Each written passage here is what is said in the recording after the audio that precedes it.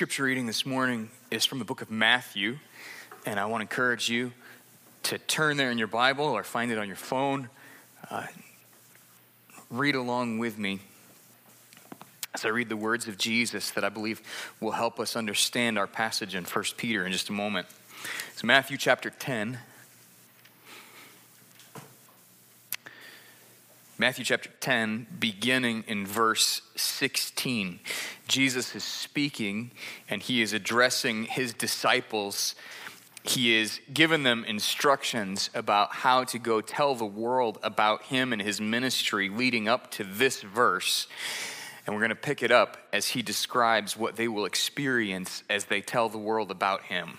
Jesus says, "Behold, I am sending you out as sheep in the midst of wolves. So, be wise as serpents and innocent as doves. Beware of men, for they will deliver you over to courts and flog you in their synagogues, and you will be dragged before governors and kings for my sake, to bear witness before them and the Gentiles.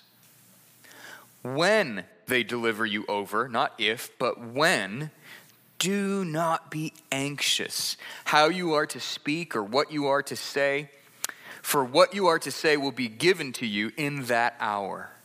For it is not you who speak, but the Spirit of your Father speaking through you. Brother will deliver brother over to death, and father his child, and children will rise against parents and have them put to death, and you will be hated by all for my name's sake. But the one who endures to the end will be saved. When they persecute you in one town, flee to the next. For truly I say to you, you will not have gone through all the towns of Israel before the Son of Man comes. A disciple is not above his teacher, nor a servant above his master.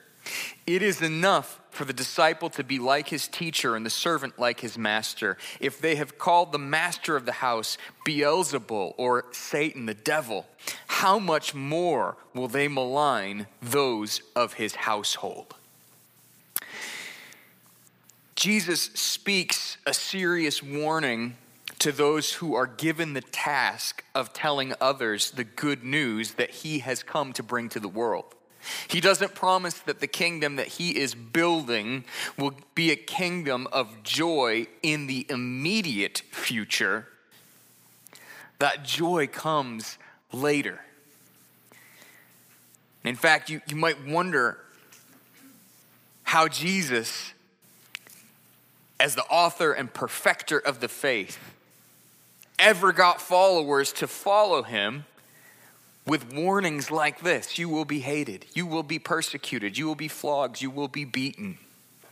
And it's not only true of the disciples, it's true of those that they converted. And Peter is writing not to super Christians. He's not writing to professional Christians.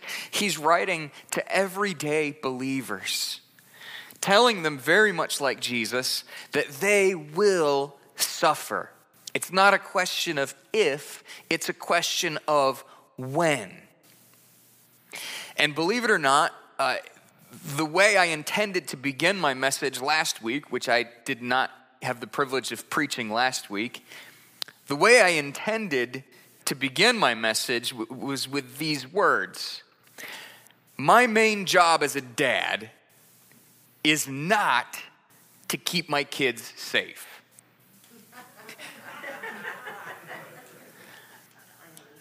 I still believe that to be true. Did I tell you that? Did you know that? Okay, I knew I talked about it with Chris. I still believe that to be true. Moms, your main job as a mother is actually not to keep your kids safe. And I'll even add this. Our job as citizens is not primarily to make the country a great place for our kids and grandkids to live. Not if you're citizens of heaven first. I believe, although of course, as a dad, and of course, if you're a mom, it makes sense to give every ounce of your strength to protect your kids. The problem is our strength will fail. Our ability to protect is insufficient, as was painfully clear last week. The reality is, my most important job as a Christian dad, your most important job as a Christian mom, is to teach your kids to trust in Jesus Christ so that when the world is dangerous, they have a foundation that cannot fail. To be blunt, there is no hope for a human institution, whether it's a state or a nation or any other type of human institution. They have limited shelf value. The hope that I want to give my kids is that no matter what happens in Michigan or America or globally, that they would know Christ and that they would be prepared to meet him face to face. And now I'm speaking as a dad because this is something I've heard so many people say, especially if you're not happy politically, and it doesn't matter who's in power, somebody's not happy politically. So many people have said, we're losing this nation. So many people have said, I just want my kids to be able to inherit a better country than I did. And the reality is, that's not your main job. We never had the nation to begin with. And our main job is to equip our kids. I pray that some of the kids in our church will actually go and live as foreign missionaries. That they would not reap the benefits, if there are any real benefits, of remaining in America. But instead, they would say that for the sake of Jesus Christ, there's something greater and something better. And no matter how hard and how difficult it is, that they would give everything for the sake of the kingdom of Jesus Christ. And that we would have a culture within our church that would be excited about sending people away to tell others about the good news of Jesus. That they can know God. That they can know God in all of his awesome holiness. That it's a privilege and a joy and a delight. There's no greater joy than to know God and to be known by God. And so I've been talking mostly to moms and dads, grandmas and grandpas. But there's a large group of you that, man, I'm not around little kids. Does this message have anything for me? Well, yes, it does. Because our main job is not only to equip other people to suffer, but to be ready to suffer ourselves. Some of you are seniors, and you're in that stage of life where everything seems to be going downhill a little bit. The aches and pains don't get better anymore. And so what does this passage of Scripture have to say to you? And I want to describe a guy, I feel like for so many reasons I shouldn't use his name, so I'm not going to do it, but he's a guy that many of you would know. And in his final hours of life, he had maybe 48, maybe 72 hours to live. He went through some terrible hallucinations, and he was in incredible fear. He believed that aliens were in his room, and he just wanted to flee, but he was tied down to his hospital bed, so he couldn't. And I went and saw him just before they gave him, actually, they'd already administered the morphine, but it hadn't kicked in yet. They just wanted to help him sleep.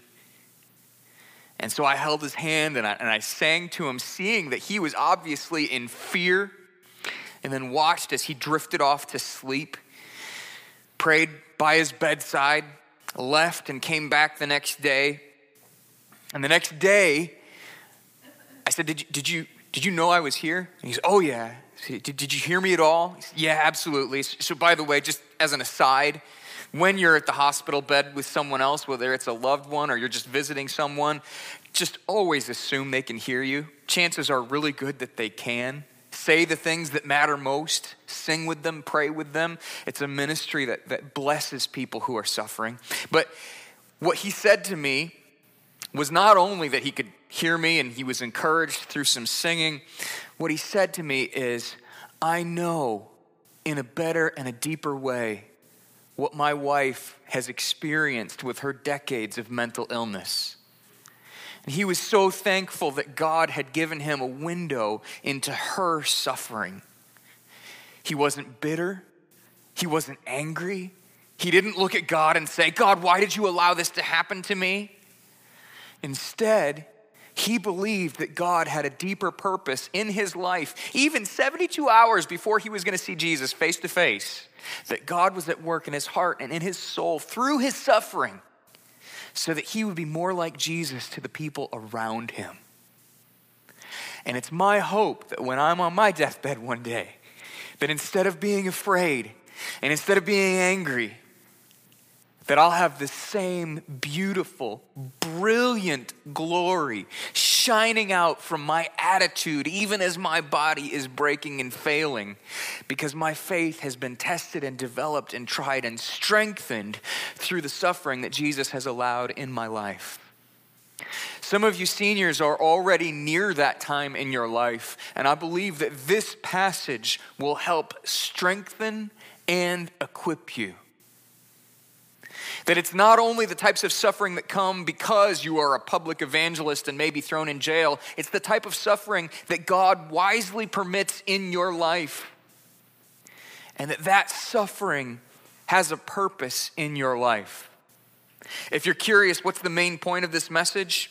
I've begun with a scripture reading where Jesus issues this warning. You will be persecuted, you will suffer. If they have persecuted the Son of Man and they have killed him, how much more will they do to you who are his followers? No one is above the master. No one is above Jesus. And if Jesus endured it, we will endure it as well. The guarantee in your life is that you will suffer. And so the main point of this message is I want you to see the suffering of Christ and love him more. I want you to see the suffering of Christ and love him more. And as you do that, I want to urge you with the clear command of our passage today to be done with sin in your life. So two parts of this main point. Love Jesus more. Be done with the sin that you struggle with. And I'm looking at your faces here, and for those of you online, I can't even see your faces. I don't know what sin you may struggle with, but I guarantee you all of us struggle with something.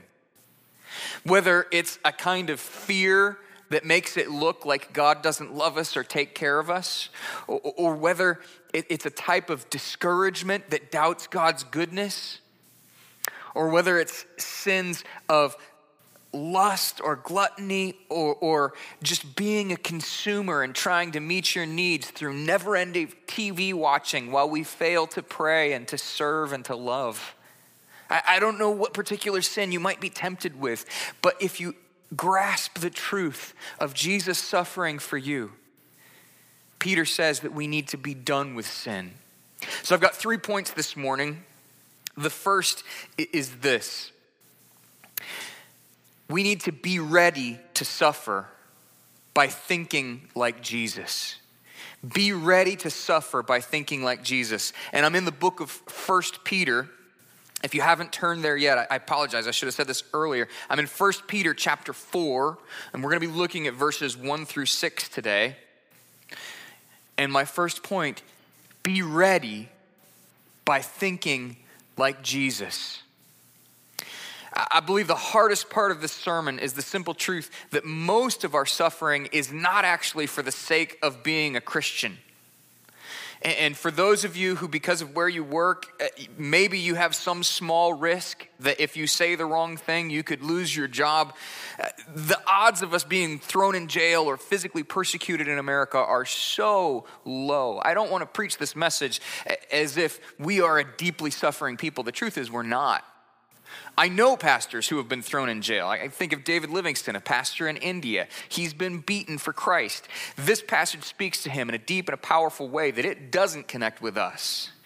And so the biggest challenge to this message is that we don't suffer the same way for Christ. And if we are threatened, in fact, anytime we are threatened by legislation that people warn us will have deep effects on churches and Christian institutions all across the country, the first thing we do is we fight tooth and nail to protect ourselves by electing someone who will uphold our rights. And Peter doesn't say, try to change the government. Peter tries to change the Christian so that the Christian is ready to endure whatever God has ordained. Now, I'm not saying we shouldn't be politically active. I encourage every believer to vote their conscience. I believe that you must vote your conscience as a faithful follower of Christ.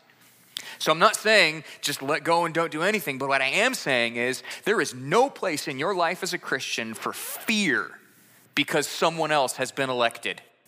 Period. I don't care who it is.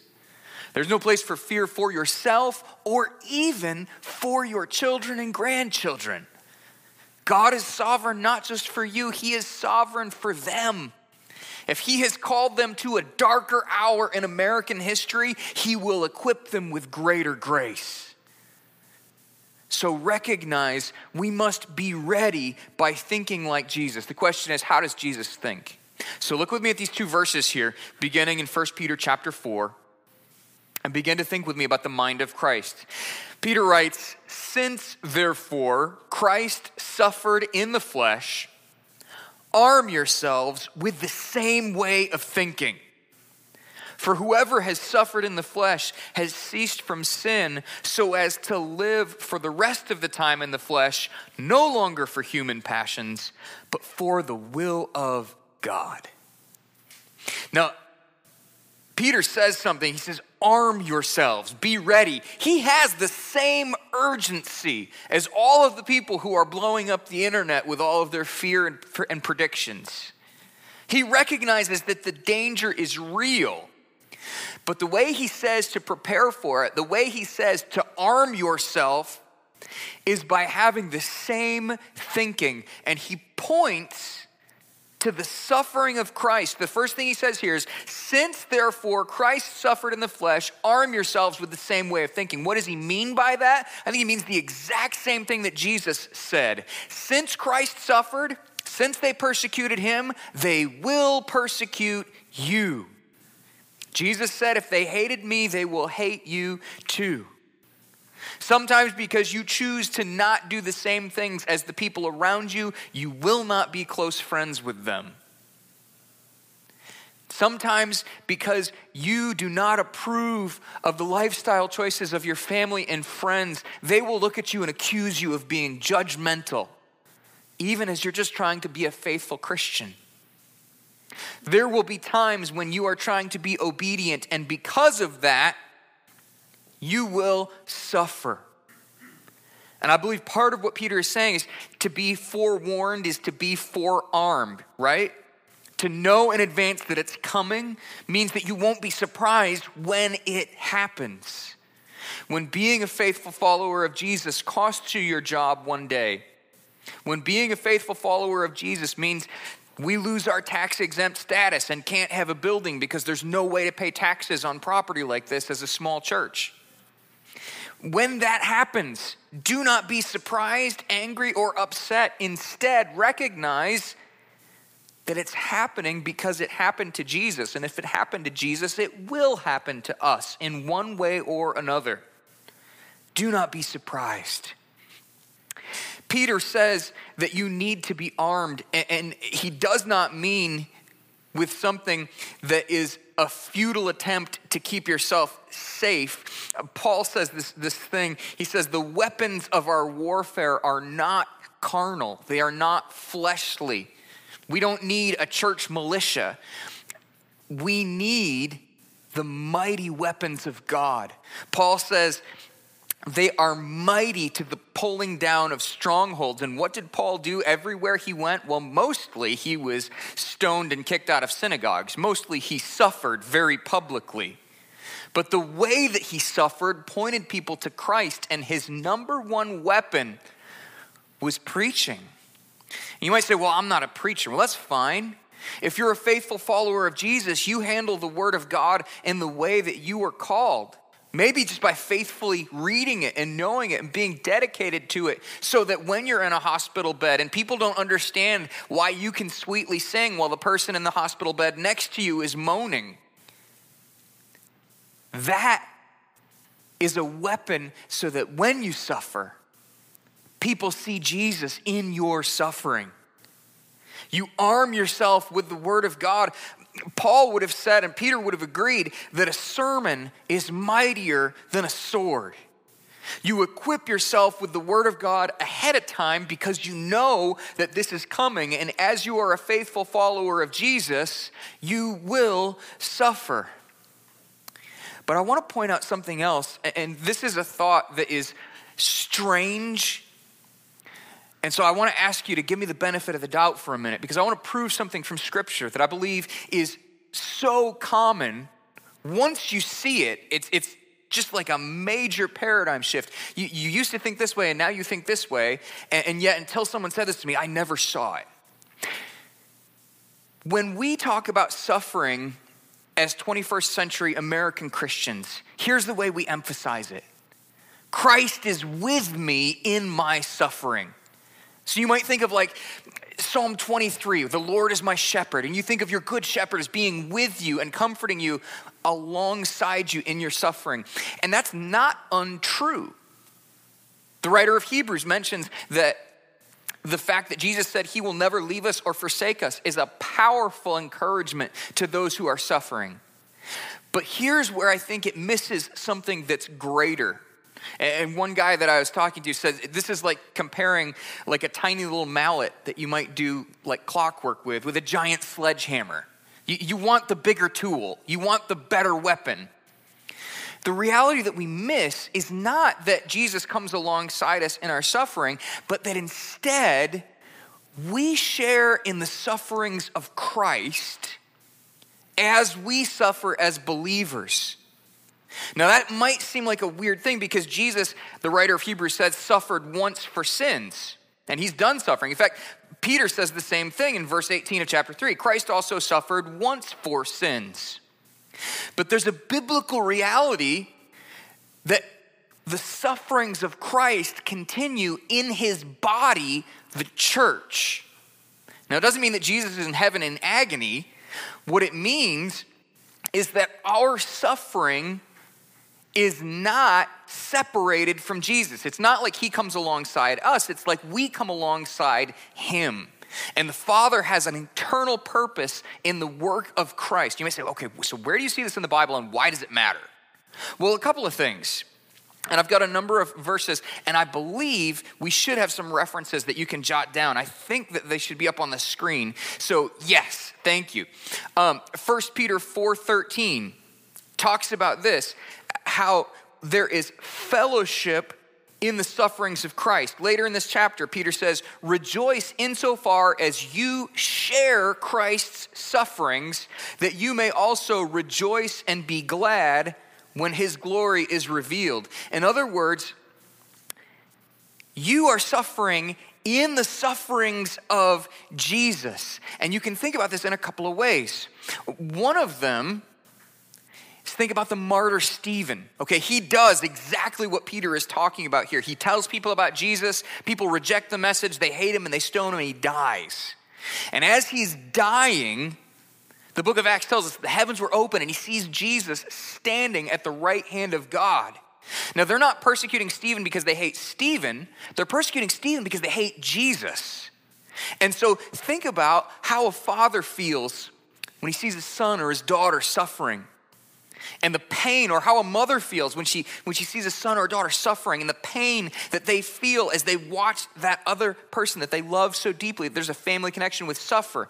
Now imagine if it's my fault as a dad because I didn't put that tool away, or maybe they imitated me doing something that they weren't prepared to do yet. I remember as a little kid, hopefully this won't embarrass my parents too much, I decided that I was going to help prepare some tacos. And while my dad's back was turned, I took a knife and I cut my finger really bad. And it bled and bled and bled and bled and bled. I was just doing something I'd seen my parents do. They were just chopping up some vegetables. And they think, oh, shoot, like 3 is way too young to be handling sharp knives. It is. And you feel bad as a parent. You feel responsible. Well, now think about Jesus, okay? He teaches his followers to go out and tell them the good news of the kingdom. And as they obey him, they suffer because they're doing what he told them to do. And so he is suffering as our Savior because of what we are doing. We are sharing in his suffering. Paul says this kind of confusing thing in the book of Colossians. He says that he is making up what is lacking in the sufferings of Christ. He's making up what is lacking in the sufferings of Christ. Now you might say, okay, we know that the suffering of Jesus is perfect, right? It is perfect. There's nothing lacking when it comes to being an atonement for sin so that we can be forgiven before the Father. But here's what is lacking. As Paul says that his suffering makes up for what's lacking in the suffering of Christ, he continues saying that his goal is to make the word known. Now, you can make the word of God known in a couple of ways. Who here loves hypocrisy? Nobody? I got one face scratch, and I don't think she meant to vote for yet. Yeah. So, here's what happens. If you tell your kids and your neighbors and the people around you, I'm a follower of Jesus. And if they watch in your life and see that you can repeat Bible verses and you know the gospel, and yet you don't live like it at all, you're saying one thing with your words and something different with your life. But if, when they watch your life, you demonstrate real faith in Jesus Christ, your life becomes a witness along with your words. And what Paul is saying in the book of Colossians is not that Jesus' suffering is somehow imperfect. What he's saying is it doesn't do people any good unless they know about it. And even words will fail if you don't have a lived example to match those words. So I can tell my kids over and over and over again, God loves you. But if I'm grouchy and angry with them, they won't believe it because as their dad, they're going to assume that God is a lot like how I behave. And so the way that you live your life, and in our passage today, the way that you suffer in particular, declares something about Jesus. And when you suffer as a believer, your suffering preaches the gospel to people who haven't heard it. And I'm not talking about people who haven't heard the words. I'm talking about people who haven't seen it lived out. Okay, I never saw Jesus on the cross die. I didn't. I wasn't there. I wouldn't be born for another 2,000 years. But I have seen people who trusted in Jesus Christ suffer with beautiful faith. And their suffering declared to me that the message of Jesus is real and powerful. And here's how the suffering of Paul would have made up what was lacking in the suffering of Christ. As he was stoned, and just read through the book of Acts. Paul's not the only one to suffer in the book of Acts. Stephen dies. Peter is thrown into jail. Paul and Barnabas are thrown into jail in Acts 16. And they rejoice for the privilege of suffering for the name of Jesus. They're singing songs in the middle of the night. And as you watch Paul live his life, even if you worship another God, or even if you're a Jew and you deny that Jesus is the Messiah, you watch him get stoned, and then 2 days later, he's in a synagogue telling people about Jesus. You're going to scratch your head and go, what is happening? Why doesn't this guy quit? Why doesn't this guy go home? But the truth is that his suffering showed the truth of the message that he preached. So his suffering became a powerful weapon in the preaching and proclamation of the gospel. And saints, here's what I want to say to you is that's also true of your life. Nobody likes hypocrisy. And I want to be gentle and loving and careful here because here's the thing. If when you suffer, you become bitter or angry, you begin to complain about these awful nurses or the hospital or these ignorant doctors, if when life in your family is difficult and you as the believer are known as being the gossip, or you complain to your kids about whoever, or, let's apply it in the church. If when you experience conflict in the church, the thing you talk about most is how frustrating other believers are in your own congregation, you are not showing the heart of Christ. But if again and again you show a heart of forgiveness and grace because of the grace that you've received in Jesus, even when things are hard, in fact, especially when things are hard, your suffering becomes a weapon in the arsenal of God's army so that you declare the gospel not only with your words, but with your attitude and with your actions. It's all over the New Testament. Paul writes in 2 Corinthians, "For as we share abundantly in Christ's sufferings, so through Christ we share abundantly in comfort too." It's not about being miserable for Jesus. It's about learning how to have that comfort and joy in suffering. And I believe that there's 4 things that this kind of suffering does. Number 1, I'm going to give these to you real quickly. Number 1, our suffering helps us love Christ more. Our suffering helps us love Christ more. Because you can read about the sufferings of Jesus, but until you've experienced some suffering, you have no way to measure it or relate to it or understand it. In fact, I don't believe we'll ever fully understand the depth of the suffering that Jesus endured for us. I don't believe it's possible, but I believe we can learn more and more about it. Like that man who said after his crazy experience in the hospital that he understood a little bit more the sufferings that his wife endured with some of her mental health issues. Any suffering that you experience can begin to give you a window into the suffering that Jesus endured for you. His mental anguish in the garden, the physical pain of being beaten and crucified, the mockery and scorn that was heaped upon him as people made fun of him and claimed that he was actually not a prophet. All of that gives you a window into what Christ endured for you. And as you understand his suffering, you love him more. Number 2, our suffering helps us show Christ more. And I've already talked a lot about that, so I'm not going to say any more. But our suffering helps us show Christ more.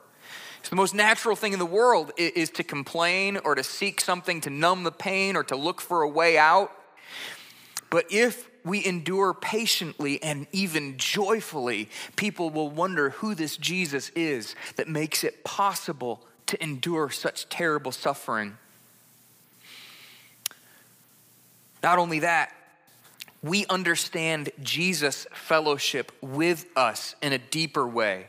And I do believe it's absolutely true that our shepherd is with us in the valley of the shadow of death, whatever that type of suffering is. And I want to read you a verse that Paul writes in the book of Philippians. Paul says in Philippians 3, starting verse 8, he says, "Indeed, I count everything as loss because of the surpassing worth of knowing Christ Jesus, my Lord. For his sake, I have suffered the loss of all things and count them as rubbish." Now, his goal as a person was to travel all around the ancient world. He didn't have a house. He didn't have any physical possessions. He lost everything he owned so many times that he had to be a charity case multiple occasions, and he had to work to try to provide for himself as a tent maker. He had nothing. But he counted everything that he had had up to that point, even his good reputation as a Jew, he counted it as rubbish in order that he may gain Christ, verse 9, and be found in him, not having a righteousness of my own that comes from the law, but that which comes through faith in Christ, the righteousness from God that depends on faith, that I may know him and the power of his resurrection, and may share his sufferings, becoming like him in his death, that by any means possible I may attain the resurrection from the dead. Suffering as a believer helps you partner with Christ in a deep and an intimate way. There's a missionary called John Paton. I've mentioned a little bit about one of the jokes about Jack. Jack's legal name is actually John, and I joke that we named him after half of human history because there are so many Johns. But John Paton is one of the men that we did name him after. Paton lost his first wife and his first child to a type of dysentery while he was serving as a missionary. He buried them himself. And he was under constant danger and threats because the people that he was trying to tell Jesus, or the people he was trying to share the gospel with, were cannibals. And they didn't try to kill him all the time, but it was very common for them to threaten him. And one of the ways that he said he knew Christ in a deep and an intimate personal way was when his life was in danger. He tells of one time that he was forced to climb this tree and to hide all night while people were hunting for him, trying to kill him. And he said in that time, he experienced a sweetness of the presence of Christ he had never experienced in his life before, and that he would give anything to have it again. Now, saints, we don't like to suffer. We try to escape from suffering. And I wonder if sometimes we don't know Christ as well as we could because our first impulse is to look for a way out, when we should be looking for the person of Christ who is with us and understand what he's doing. Patton's story inspired so many thousands of missionaries. And in fact, he lived about 150 years ago. And to this day, the islands where he ministered as a missionary are still 80% Christian. The fact that he was willing to endure the insane sufferings of losing a wife and a child, of being threatened so many times, of even having years of so-called failure as a missionary where it seemed like he was accomplishing nothing. And yet his endurance and patience as a missionary, understanding the presence of Christ in his life, there are at this point hundreds of thousands of people that know Jesus because of his faithfulness as a missionary. Now, you might not be called to suffer in the same way John Patton did. You might not be called to minister in the same way, but Jesus will use your suffering if you seek him in it. Not only does our suffering help us love Christ more, not only does our suffering help us show Christ more, not only do we understand his fellowship with us as we experience suffering, but our sufferings can help us forsake sin. So at the end of verse 2, Peter talks about no longer living in the flesh for human passions, but for the will of God. So he says in verse 3, don't sin like the world. Read with me. He says, for the time that is past suffices for doing what the Gentiles want to do. And he's using Gentiles to really say unbelievers, those who don't follow Jesus. That time is past, living in sensuality, passions, drunkenness, orgies, drinking parties, and lawless idolatry. With respect to this, they are surprised when you do not join them in the same flood of debauchery, and they malign you. But they will give account to him who is ready to judge the living and the dead. Now, he's issuing this kind of gentle warning. He says, don't sin like the world. And he says this kind of confusing thing. He says that the body that suffers is done with sin. And I skipped over it. That's in verse 1. He says, whoever has suffered in the flesh has ceased from sin. He's not saying that your suffering is going to make you morally perfect. There's not a person alive who is not still a sinner.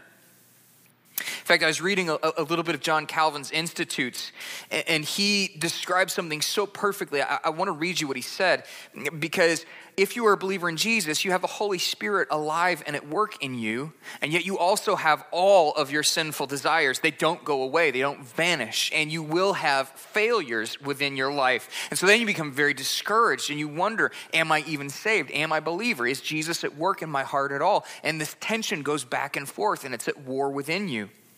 Calvin writes, this produces a conflict which sorely tries the believer throughout his life, because he is raised high by the Spirit, but he's brought low by the flesh. In the Spirit, he yearns fervently for immortality. In the flesh, he turns aside into the path of death. In the Spirit, he purposes to live uprightly, and in the flesh, he is goaded to do evil. In the Spirit, he is led to God. In the flesh, he is beaten back. In the Spirit, he despises the world. In the flesh, he longs for worldly pleasures. And this is no idle speculation divorced from our experience of life. It is a practical doctrine whose truth we experience for ourselves if we are God's children. Now, did you catch what he said? That we long for the passions that Peter tells us that we should be done with, that is true. If you experience that pull in your heart, you're not abnormal. But Calvin then says this, so we see that flesh and spirit are like two combatants laying separate claim to the believing soul and turning it into a battleground. Yet it is the spirit who wins out in the end. For when it is said that the flesh turns the soul away from God, distances it from immortality, stops it from following holiness and righteousness, and alienates it from the kingdom of God, we must not think that its temptations are strong enough to overthrow and destroy the Spirit's work and to extinguish his power. Your flesh, as a believer, is not strong enough to overcome the Holy Spirit, period. And so as you war within your flesh and seek to surrender to the Spirit at work in your life, have the faith and confidence and hope that the Spirit will win. Be encouraged. When Peter says that the body that suffers is done with sin, Jesus has already won the victory in your heart and life. If you came here today and you failed at something in the past week, and I don't care what that something is, if you know your sin and you're ashamed of it, be encouraged that the Spirit of God will win the war in your heart and in your life. When Peter says that the body that suffers is done with sin and he encourages believers to turn away from it, he does so with the confidence that Jesus has already won the victory. But hear me, please don't be complacent. Please don't give room for the devil. You will not be effective as a believer. You will not enjoy the fellowship of Christ if you make way for the flesh. The Bible teaches that you will grieve the Spirit of God that's in you, that your loving Heavenly Father will discipline you, and you will not have a life of joy, and you will not have a testimony that draws people to Christ. So I want to urge you with the clear teaching of Scripture that whatever you struggle with, commit again today to turning away from it. Do not indulge your flesh, but instead submit to the Spirit of God again and again. Be ready by being done with the sins in your life. I know so often we as Christians play these silly games where we'll recognize really bad sin here, and so we'll be okay with kind of mild sin here. So like if we think about it in terms of movie ratings, right? So like we're not gonna watch the X-rated stuff, we might watch the R-rated stuff, and we don't feel bad about PG-13, and anything that's PG is totally fine. When in reality, we ought to have an entirely different system for assessing what's good and right and holy and pure. We shouldn't say, you know what, and this, like, some people play these games where, like, okay, I'm okay with watching a movie that has a sex scene in it, but I won't watch a movie that has nudity in it, because that's my line. When God is telling you, pursue holiness, don't make these stupid arbitrary lines, run the other way. Don't assume you're fine because you have these standards. Pursue holiness in your life. Christian, don't seek to live a PG or a PG-13 life. Seek to live a holy life. Seek to know God's standards and to conform to his standard. You know, they say imitation is the sincerest form of flattery. What does it say about Christian entertainment when we want to have the same types of movies and the same types of music, and we're just a step or two behind everything else that the world does? It says that we secretly want to be exactly like them when we should be exactly like Christ. And don't miss me, I am an electric guitar player. I'm not making a commentary on styles of music or anything like that. I believe that the church ought to be a redeemed version of the culture where it's planted, not a preserved version of our grandparents' culture. So I'm not making a commentary about whether or not it's right to watch movies or anything like that. What I'm doing is I'm pleading with you to pursue holiness. Don't invent your own standard of what that looks like. Keep your eyes on Jesus and follow his standard. Peter mentions some things very clearly, like drunkenness and orgies and drinking. Understand what the Bible has to say about sex outside of marriage and don't mess with it. Understand that it's for your good that God has given you these commands and told you to pursue holiness. If you do not do that, Peter tells us at the very end, be ready because God is the just judge. Verse 6, he says, "This is why the gospel was preached even to those who are dead, that though judged in the flesh the way people are, they might live in the spirit the way God does." Now that might seem like a confusing verse. All Peter's talking about is Christians who have already passed away. They have the good news that Jesus died for their sins and rose from the dead, and then they died before he returned. And some people would look at that in this time and say, well, believing in Jesus didn't seem to do them any good. They died. And Peter says, no, they just haven't been raised yet. And understand that all of us, whether you're alive right now or whether you died 2,000 years ago, all of us will be judged by God. He is the judge of the living and the dead. And remember, in this passage, Peter's already talked about the example of Noah. And think about Noah's life. God says to him, I am going to destroy the world. You build an ark. Now think about what Peter would say to Noah. Okay, Noah, people are going to pick on you because you're building an ark and they've never seen an ocean. People are going to make fun of you because you're building this giant boat that doesn't make sense in a world that doesn't have rain. Okay, Noah, people are going to pick on you because you're following a God that no one else believes in. And Noah suffers for over 100 years while he patiently builds the ark. Peter would have said to him, know that God is the one who judges the living and the dead. God will equip you and save you and rescue you. And also, Noah, don't do the same things the people around you are doing because God is judging the world for those things. The flood is coming. And if you understand the flood came in Noah's day, Peter is saying there is a judgment that is coming that is inescapable. Do not sin in the way non-believers sin. If it made no sense for Noah to say, you know what, God gave me an ark, I'm good, I'm gonna do what I want. If that made sense for Noah, and it doesn't, then it doesn't make any sense for us to say, you know what, Jesus died for my sins, I'll be okay. You know, I'm not gonna be a super Christian, I'm just gonna do my best. Don't have that attitude. Don't be complacent. Recognize that God is a just judge, and you want to live a life that delights your Savior and your Father. The judgment seat of Christ is for believers. In Revelation 20, we read about the great white throne judgment where God raises the dead and judges every person according to their works.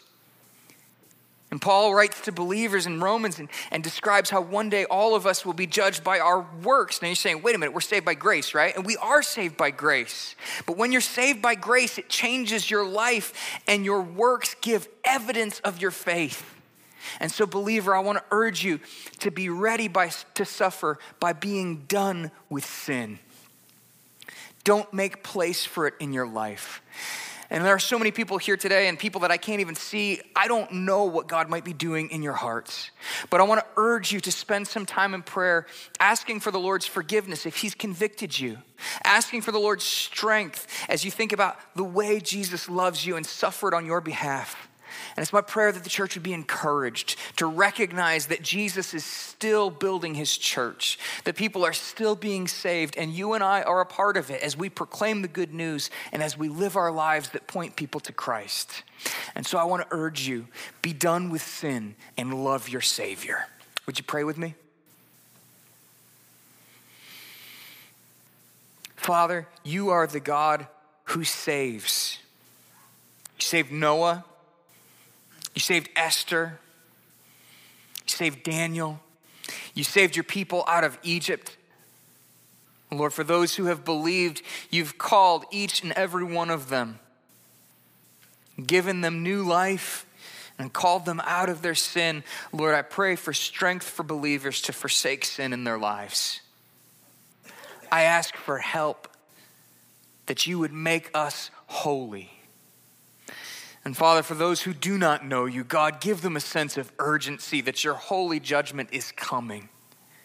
I pray that they would seek the forgiveness of sins through the blood of Jesus. And I ask that you would grant them faith even now. And I pray this in Jesus' name, amen. So to wrap up service today, I actually had two scripture readings this morning. And I wanted to leave you with this scripture reading.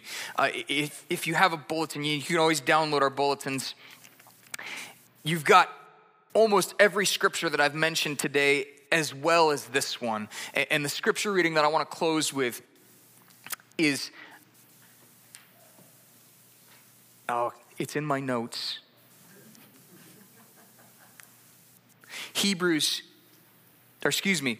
Matthew chapter 10. It's the rest of Matthew chapter 10,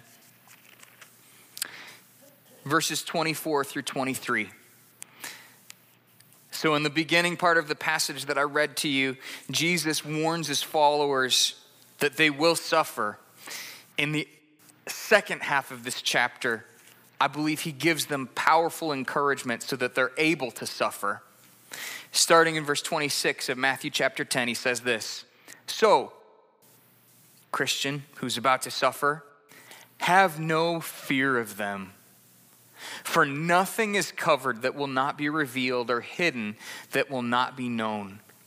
What I tell you in the dark, say in the light, and what you hear whispered, proclaim on the housetops. And do not fear those who kill the body, but cannot kill the soul. Rather fear him who can destroy both soul and body in hell. Are not 2 sparrows sold for a penny? And not one of them will fall to the ground apart from your Father. But even the hairs of your head are all numbered. Fear not, therefore, you who are of more value than many sparrows. So everyone who acknowledges me before men, I will acknowledge before my Father who is in heaven. But whoever denies me before men, I will deny before my Father in heaven. Do not think that I have come to bring peace to the earth. I've not come to bring peace, but a sword. For I have come to set a man against his father, and a daughter against her mother, and a daughter-in-law against her mother-in-law. And a person's enemies will be those of his own household.